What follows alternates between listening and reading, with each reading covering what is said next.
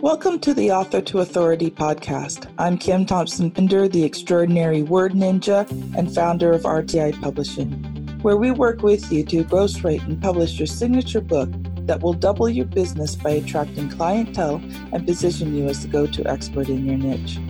Next, we will show you how to use your book to make lead generation and conversion a snap while building an audience. My guests include professionals, entrepreneurs, and coaches who use their skills to build people powerfully. They will share their story and powerful tips that will help you live better. They will also share their writing journey and how it has impacted their life and the lives of their readers.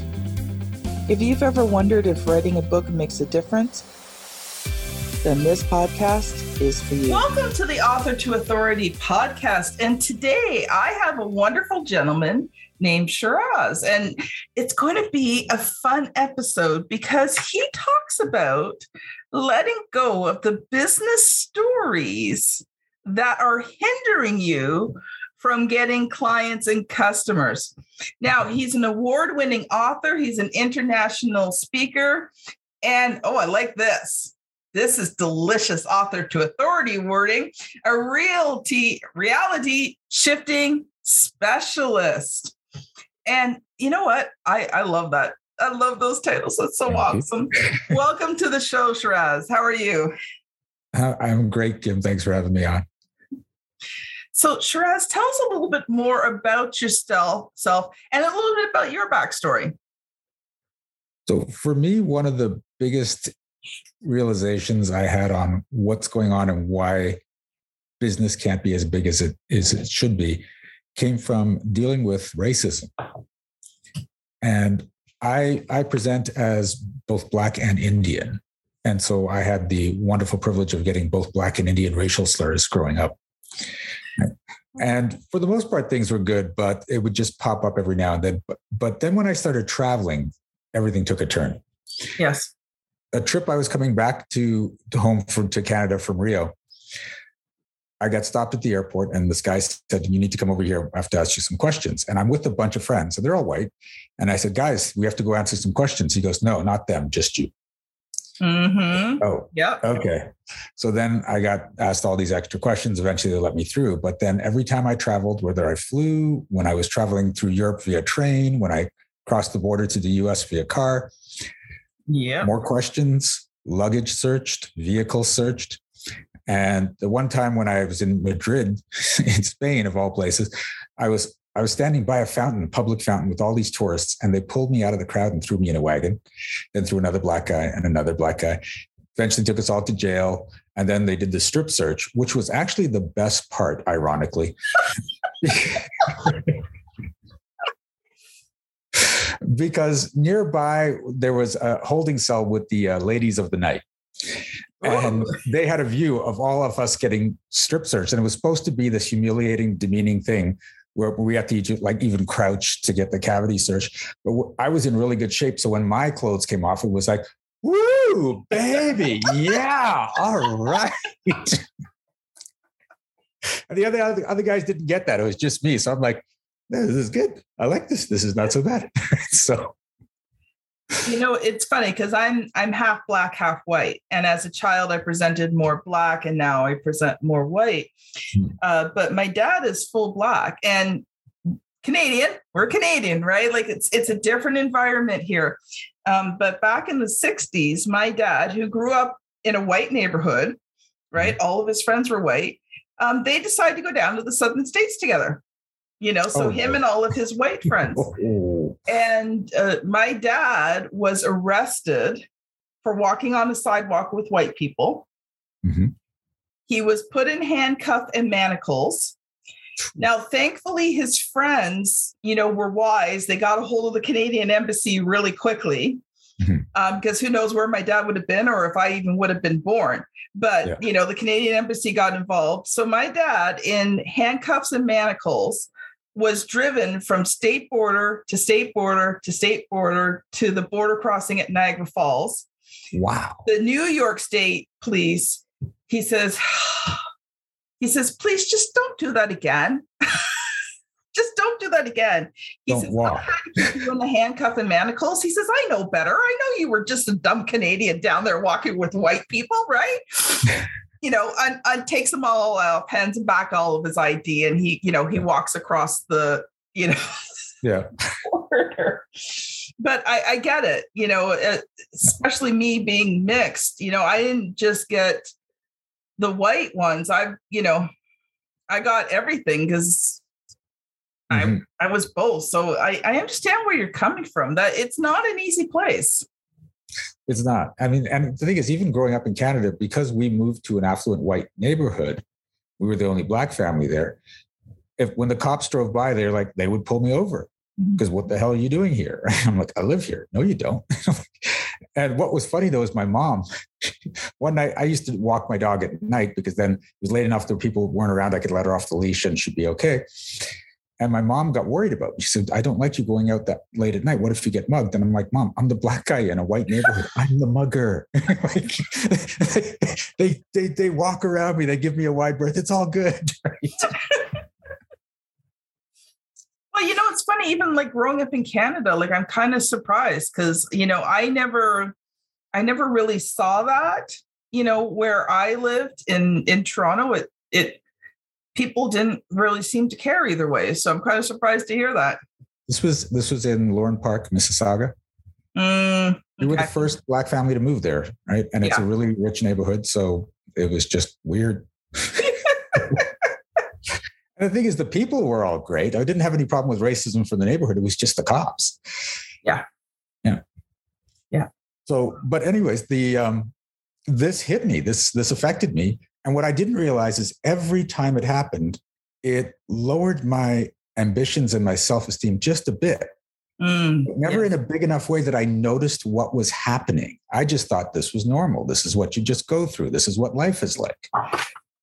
And so I continued going through this, and I would be telling people the stories about, and then this time they went through all my stuff in my car. And eventually I was talking to one of my coaches, and he said, like, Shiraz, are you done with this story? And I looked at him, I said, racism isn't a story, it's real. And he goes, racism's real, but the way it's affecting you, specifically when you cross borders, that's a story. Yes. Right? Yeah. And my whole job as a coach is uncovering the stories people are running that are keeping you stuck, that are hindering you, that are keeping you from living your best life. Yeah. And one thing I found is whenever there's a story, there's a benefit to the story. And so when my coach told me that, that's it. Like every story has a benefit to it. Even if it sucks, there's a benefit to it somewhere. And so I said to him, I said, look, every story has a benefit. What's the benefit in me getting harassed, getting stripped, getting delayed, all this stuff? He goes, Shiraz, whenever you tell that story, your eyes light up.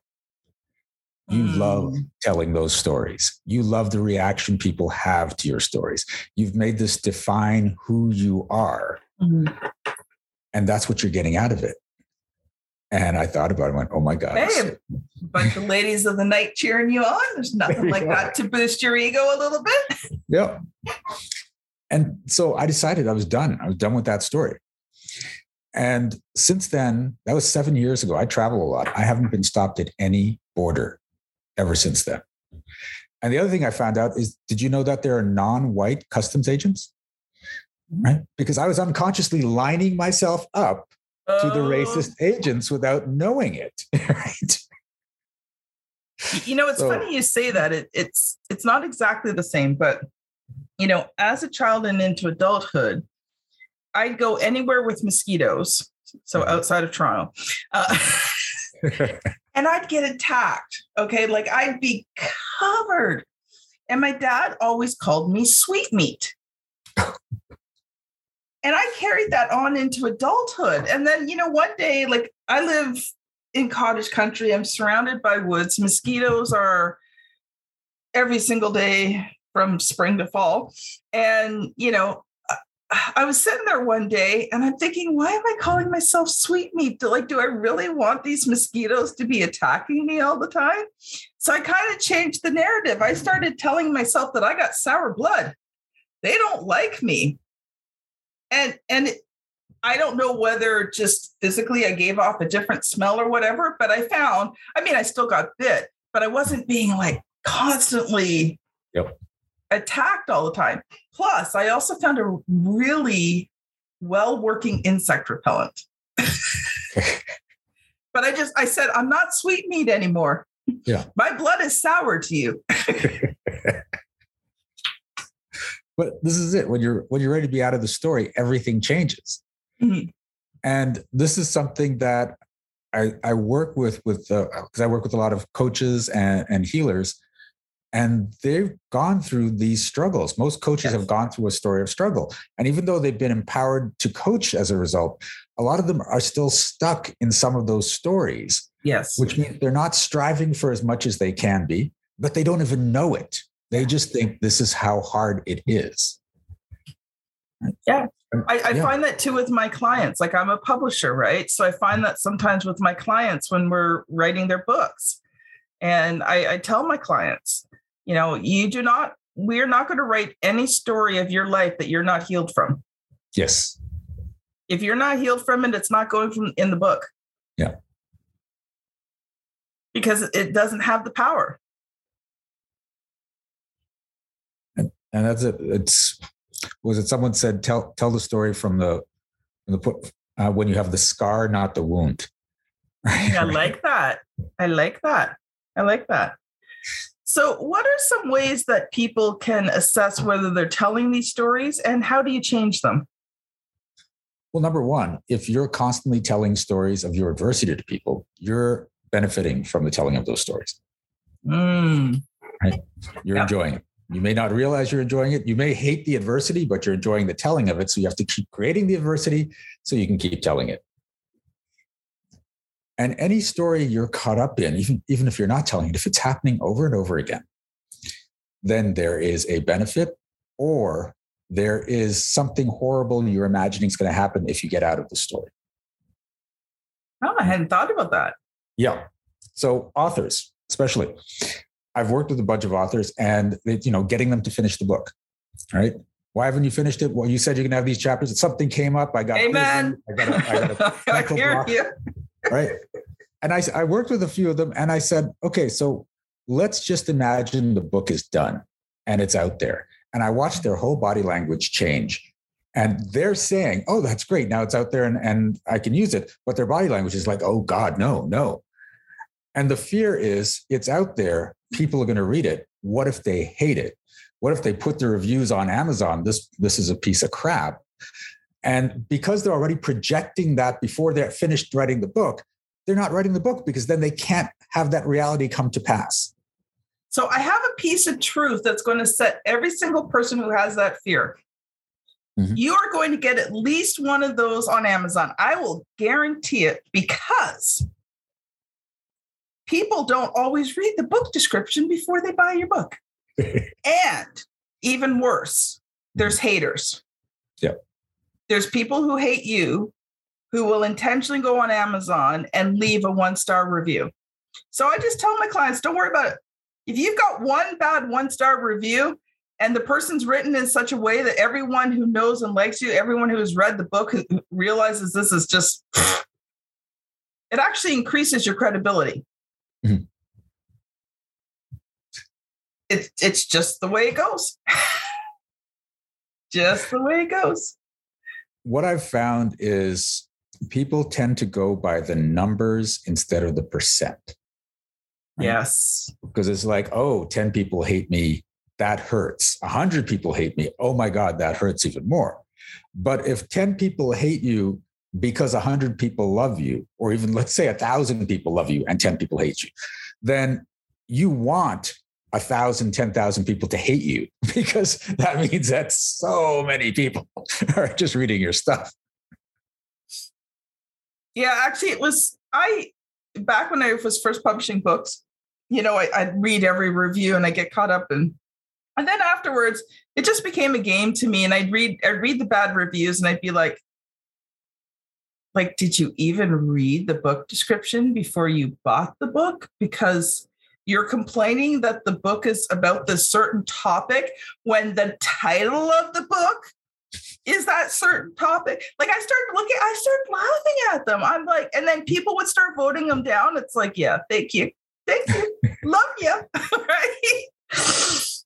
So you also are an author. And so we've only got a few minutes left. So I want to just switch gears for a minute here.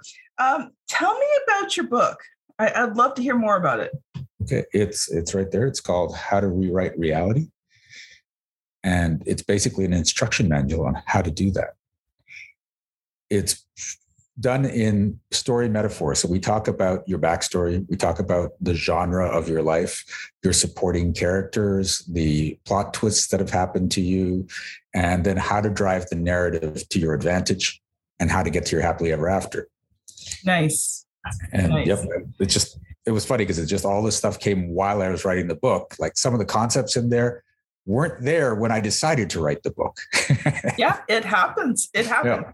So I'm not sure if you're going to be able to answer this question, but this is the question I ask every author who comes on the show, because I want to show people the truth about publishing the book. So what was the good, the bad, and then the ugly of publishing that book?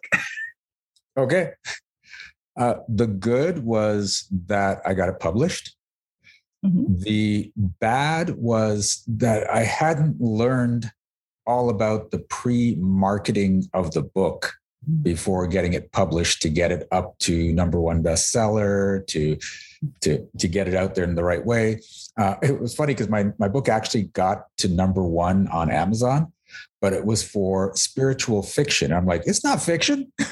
Why is it ranking in fiction? What the hell is that? But it's still technically an Amazon bestseller now.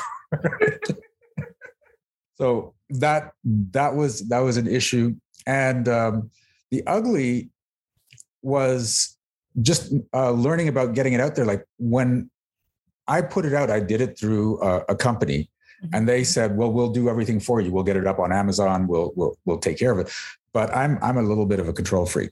So when it was out, it's on their system. So I want to check sales. And the only way I could check sales is to email them and have them send me a report rather than just go online and check it. And if I want to do price changes and stuff, I didn't have any control over that. And so that was something I didn't expect to happen and to deal with. So if you're, some people like it that way. Some people don't want to have to deal with any of that. But me, I like being able to get into everything. Well, here's the thing. If you're an entrepreneur, professional speaker, coach, you need to have 100% control of your book. Otherwise, how can you use it properly to build your business? Yeah. Right. So for me as a publisher, one of the things I do is I hold no rights to my clients' books. Mm-hmm. They pay me for the service of helping them write and edit and format and all that. And we create amazing relationships with each other. But I take no revenue from their books, no royalties, and I have no copyright. And I tell them that. I tell them, you keep 100%. Whatever else you do with this book in the future, do not let anyone take away any of your copyright so that you can do what you need to do. Yeah, I still have all the rights. I just don't have the access. That's the thing. We have to do a whole switch over on Amazon. One of the very cool things about the book, though, is I actually got to talk to Jack Canfield directly and about the book. And we recorded the interview. And so there's a quote from him on the book. But right after we turned off the camera and finished, he was shaking my hand and he looks at me, he goes, "You're a really good looking guy." And I'm like, wait, are we still recording? That was Jack Canfield that said. So I put it on the back. There's all these testimonials and then this quote from Jack Canfield, "You're a really good looking guy." I love it. I love it. So Shiraz, we've got to tie things up here. If people have been listening and they've been enjoying it, how can they connect with you? You can connect with me at energeticmagic.com. There's Energetic Magic up there. And yeah, that's my website. You can find out more about me. You can book an appointment to have a talk with me and get to know me and go from there. Awesome. So this has been Shiraz and Kim Thompson-Pinder on the Author to Authority podcast. Thank you so much for listening, and we'll see you on the very next episode. Bye now. Thank you for listening to the Author to Authority podcast. I have a free gift that I would love to give you. Coming out this year, I am releasing my book, Author to Authority. And if you are an entrepreneur, solopreneur, small business owner, professional coach, or speaker, and you want to find out how to gain visibility and how to build your business bigger, stronger, faster, then I recommend that you download a free sample of the Author to Authority book at www.authortoauthority.com/get-the-book. It's going to be a great resource for you that teaches the Author to Authority concept and the 6 key areas that you build authority in and how you can use a book to do it all faster. So don't forget, get your free copy today.